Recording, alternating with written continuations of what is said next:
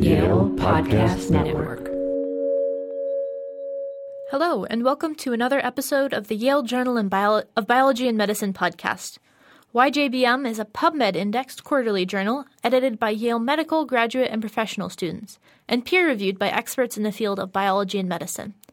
Each issue of the journal is devoted to a focus topic, and through a few episodes of this podcast, we're going to take you through the past, present, and future of the issue. Pay attention! This episode is the first of two devoted to our March 2019 issue on attention science. I'm your host, Amelia Hallworth, a second-year graduate student in microbiology.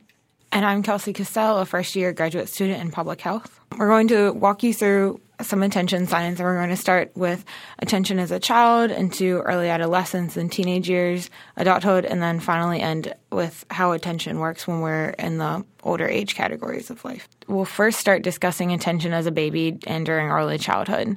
The first study we're going to discuss assesses infant attention at 5 months of age, assessed by how long the child held visual attention, where they were assessed as either short or long lookers.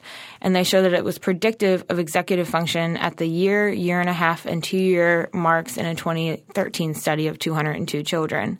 Children who were short lookers had higher executive functions during the early childhood assessment points, independent of verbal development. The short and long looking is a measure of the orientating attention network, which matures between 3 and 6 months of age. Orienting attention is attention based on how we fixate or change our visual attention. In this study, hand puppets were used to measure orienting attention among very young children. Cognitive psych studies are challenging enough to design for adults, but the added challenges of studying subjects that are below the age of 1 is hard to imagine. To understand more of the techniques used to assess executive attention in young children, which was the outcome in the study, the study used multiple metrics, such as, but not limited to, children were asked to correctly identify which cup an item was hidden under after a 5-second distraction by the study proctor. They also asked children to hold a goldfish cracker on their tongue without chewing it for up to 30 seconds, which sounds kind of challenging even as an adult. And they also included a structured game of Simon Says, where the child would be asked to do as the nice horse said in the study and ignore what the mean cow said.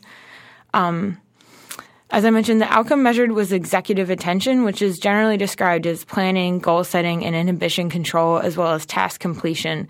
And this develops quickly during early childhood. It is positively associated with academic performance, while low executive attention has been associated with disorders such as autism spectrum disorder, attention deficit hyperactivity disorder. In another study on executive function by Reck and colleagues, executive function, particularly measured as sustained attention in combination with age, predicted inhibitory control among subjects. Here, the tests of inhibitory control included a structured Simon Says, like that described in the previous study, as well as others designed to show or prompt one response but expect the child to say or do something different. For example, showing a child a picture of the moon but asking them to say day and vice versa. These games might resemble common brain training games that we play on our phones as adults, where you're presented a series of flashcards and the word in blue is written in the color red, and you're asked to select the font color, which would be red in this case. But it requires inhibition of the word that you're reading and possibly more likely to register and say in response. The results showed that higher sustained attention ability was predictive of stronger inhibitory control among the children, and that this control increased with increasing age. A study published this month in YJBM by Craybill, Kim Spoon, and Bell looked at how this early executive function correlation arises. They tested 5-month-old infants and then retested them at 3 years old. Executive function at 5 months was correlated with the executive function seen at 3 years and therefore may be later in life. The last attention study on children that I'll mention evaluated the attentional strengths and weaknesses of children with Williams syndrome and Down syndrome. Both Williams and Down syndrome are genetic conditions that cause cognitive delays as well as other medical disabilities, and both syndromes are present at birth. The researchers measured attention using the Early Childhood Attention Battery, an exam for children with mental ages between 3 and 6 that can include children with developmental delays. The exam measured selective attention by identifying target items and ignoring others, sustained attention, where they maintained attention through a sequence of visual and auditory stimuli, and attentional control, where they were asked to choose or say the opposite of what was presented or sort based on changing guidelines. Both groups of children performed poorly on assessments of selective attention and attentional control, but comparatively well in the assessment of sustained attention. Also noted were differences between groups. Children with Williams syndrome had what the authors identified as a particular deficit in visuospatial response control, while the children with Down syndrome had stronger auditory sustained attention. Knowing these differences in strengths between syndromes could allow for more tailored classroom interventions for children in the future. So now let's move from how you first develop attention as a child and baby into attention as a teenager and adult, when you might get your first phone. So there's been a lot of attention within the past few years about the effects of technology on our attention and our brains. And it's very easy to find anecdotes on the internet, for example, from teachers about how school children are being more inattentive, or think pieces about phones rotting our brains. But what does the science actually say? So in 2015, there was a study from Deloitte that looked at how often people check their phones. And they found that 43 times per day on average, people opened up their phones and checked them. This number, they found, had increased from 2014. And since 2015, when the study was done, this number has probably increased even further.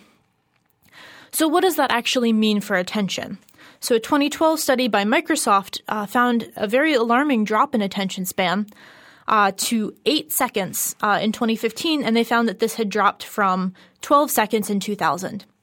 So people's attention span seemed to be getting shorter over time. They also showed in this study that people are getting better at multitasking and concentrating in short bursts, as you might expect if people are spending a lot of time on the phone. However, I think this study might be a little bit of an oversimplification. For one thing, this study was done by Microsoft for advertisers. So one thing that's important to remember is that attention span varies depending on the task. So personally, I'm not willing to pay attention to an ad for probably even 8 seconds. But on the other hand, I'm able to pay attention long enough to do this podcast, which is lasting for much longer than 8 seconds.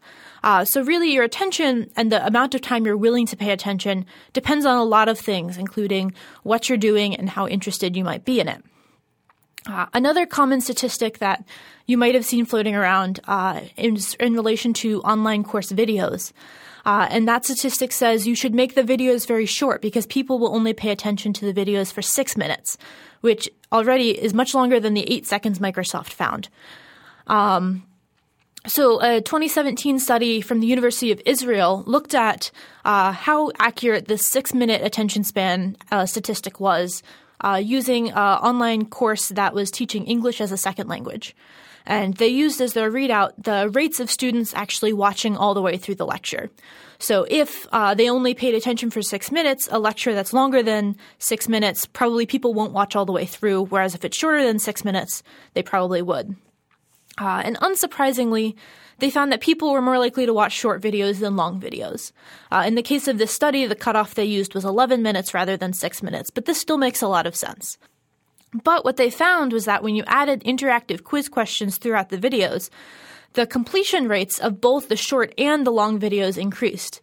So this is in contrast to this 6-minute attention hypothesis, which would say that you could only increase the short video completion and the long videos are just too long and no one's going to pay attention.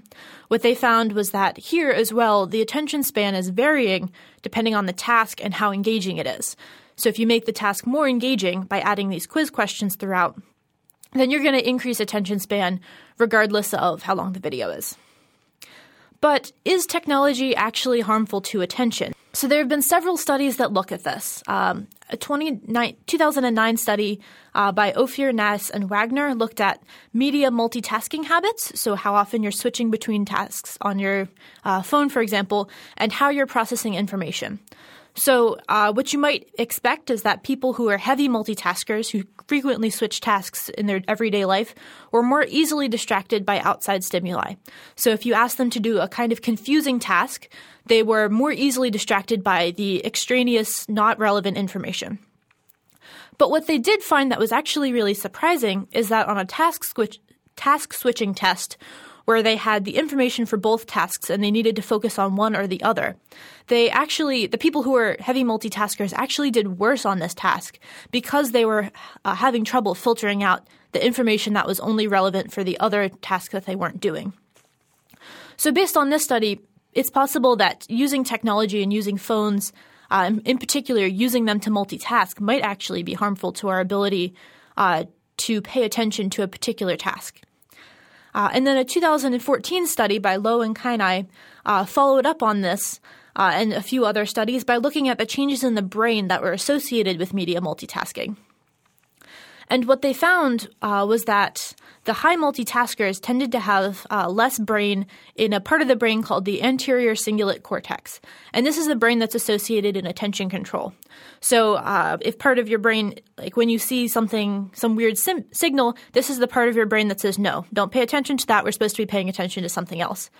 And so if these high multitaskers have smaller anterior cingulate cortexes, this might explain part of why they're switching between tasks as often. However, because of the study design, we don't know whether this is a cause or even which direction the cause comes. So, for example, we can't tell whether the multitasking is what's causing the brain to be smaller, or it might be the reverse. It might be that these people with smaller anterior cingulate cortexes have more trouble paying attention to a particular task, and this is why they multitask as much. This study is currently just a correlation, and so we need some more research to figure out what's going on here. But there is some good news for attention and technology. A 2003 study from the University of Rochester looked at how playing video games affects your attention. And typically, training in a task, like playing a video game, increases how you do on that particular task, but it doesn't usually generalize to your attention as a whole. So, for example, if I learn how to do a task where I am predicting the number of, say, pennies on a screen, that might make me better at predicting the number of pennies on a screen quickly, but that won't necessarily help me if I am trying to do a different kind of test. So they did 4 different tests to measure attention in the between the video game players and the non-players, including the attention over space, so they showed things in different parts of a screen and they had to tell what was going on where, attention over time, and ignoring distractions. And surprisingly, the people who played video games were better than non-gamers at all of these tests, as opposed to the prediction that they would only be better at particular tasks. And what they also did was that they had non-video gamers play video games over time, and they saw that their attention increased on all of these tests as a result. So this study is really cool because it directly shows that playing video games, at least in this particular scenario, was increasing attention in general. So I thought this was really cool because this was very different from the other studies I was seeing. And one possible reason for this is maybe because when you're playing video games, you're focusing for an extended period of time on just one screen. This isn't multitasking like if you're on a phone. This would be one particular thing you're focusing on for a while. And playing video games involves a lot of different kinds of attention. You're paying attention over time as you're trying to remember what you're doing. You're paying attention to things in different parts of the screen and avoiding the distractions. So I think playing video games, part of the reason why playing video games might have increased all of these tasks is because it's relevant to all of these tasks. So maybe next time you want to play video games, you might want to just tell yourself you're working on improving your attention span. That might make you feel a little bit less guilty about it. And if you're interested in attention and technology, there's actually a really cool paper published in YJBM this month in the Attention Science issue by Jason Lodge at the University of Queensland. And it discusses the complexity of the relationship between technology and attention in much more detail than we have time to get into today, and discusses some of the areas that need some more research. So lastly, we're going to cover attention in old age. The changes in sustained attention among older populations are not clearly defined, but there's a review by Staub and colleagues that provides an interesting background on how the 2 forms of sustained attention assessments were developed. The first assessment, now called Traditionally Formatted Tasks, or TFTs, measures vigilance by asking the subject to identify rare events over a long period of constant stimuli. And this was originally developed to test British Air Force radar technicians. Technicians were asked to watch a clock for 2 hours and detect when the clock hand made an unpredictable or unexpected jump in time. The second test and more recently developed test, called the Sustained Attention to Response Task, or SART, displays a series of numbers 1 through 9 and asks the subject to respond to all numbers except the number 3. This incorporates a form of inhibition that is not present in the TFT test, and variations on the SART incorporate different editions of inhibition testing. In this review, 11 of the 23 TFT tests on older populations show declines in attention where deficits included a greater number of false alarms and decreases in vigilance compared to younger study subjects. But this association was not true for all studies reviewed, and some showed that there was no difference in vigilance or deficits between older adults and younger study subjects. Fewer studies have tested the change in vigilance by age using the SART assessment, but some have shown that older adults were slower but actually more precise in their responses compared to younger participants. So we all start to lose some form of our attention as we age, but those who live with Alzheimer's or other dementia-related diseases have a more severe loss of attention. Alzheimer's is characterized by early effects on memory. The first non-memory functional loss appears to be attention, followed by declines in language and visual spatial functioning. With attentional function, there's evidence that sustained attention is preserved during early Alzheimer's stages, while divided and selective attention aspects start to decline first. And remind me, which one was sustained attention? Sustained attention was where you can continually process visual stimuli for long periods of time. And then divided attention is like multitasking and task switching, whereas selective attention is ignoring unimportant inputs. Yeah. If you're interested in learning more, a review published this month on YJBM discusses the differences between attention loss that occurs as a result of aging and attention loss that occurs during Alzheimer's. Vascular dementia and Alzheimer's disease both show declines in attention and memory, but how these differ by disease is unclear. Some studies have shown that people with vascular dementia have greater attentional declines compared to those with Alzheimer's, while other studies have indicated equivalent declines among both groups. A 2010 study of Alzheimer's and vascular dementia showed that both groups had slower informational processing speeds compared to the control group, healthy older adults, and study participants with vascular dementia had slower choice reaction time and had lower accuracy on the digit vigilance test, which measured sustained attention compared to the participants with Alzheimer's. The overall accuracy of the choice reaction time test was not differentially affected by disease type. This study, in conjunction with others, shows that sustained attention is affected during early vascular dementia disease progression and late in Alzheimer's disease progression.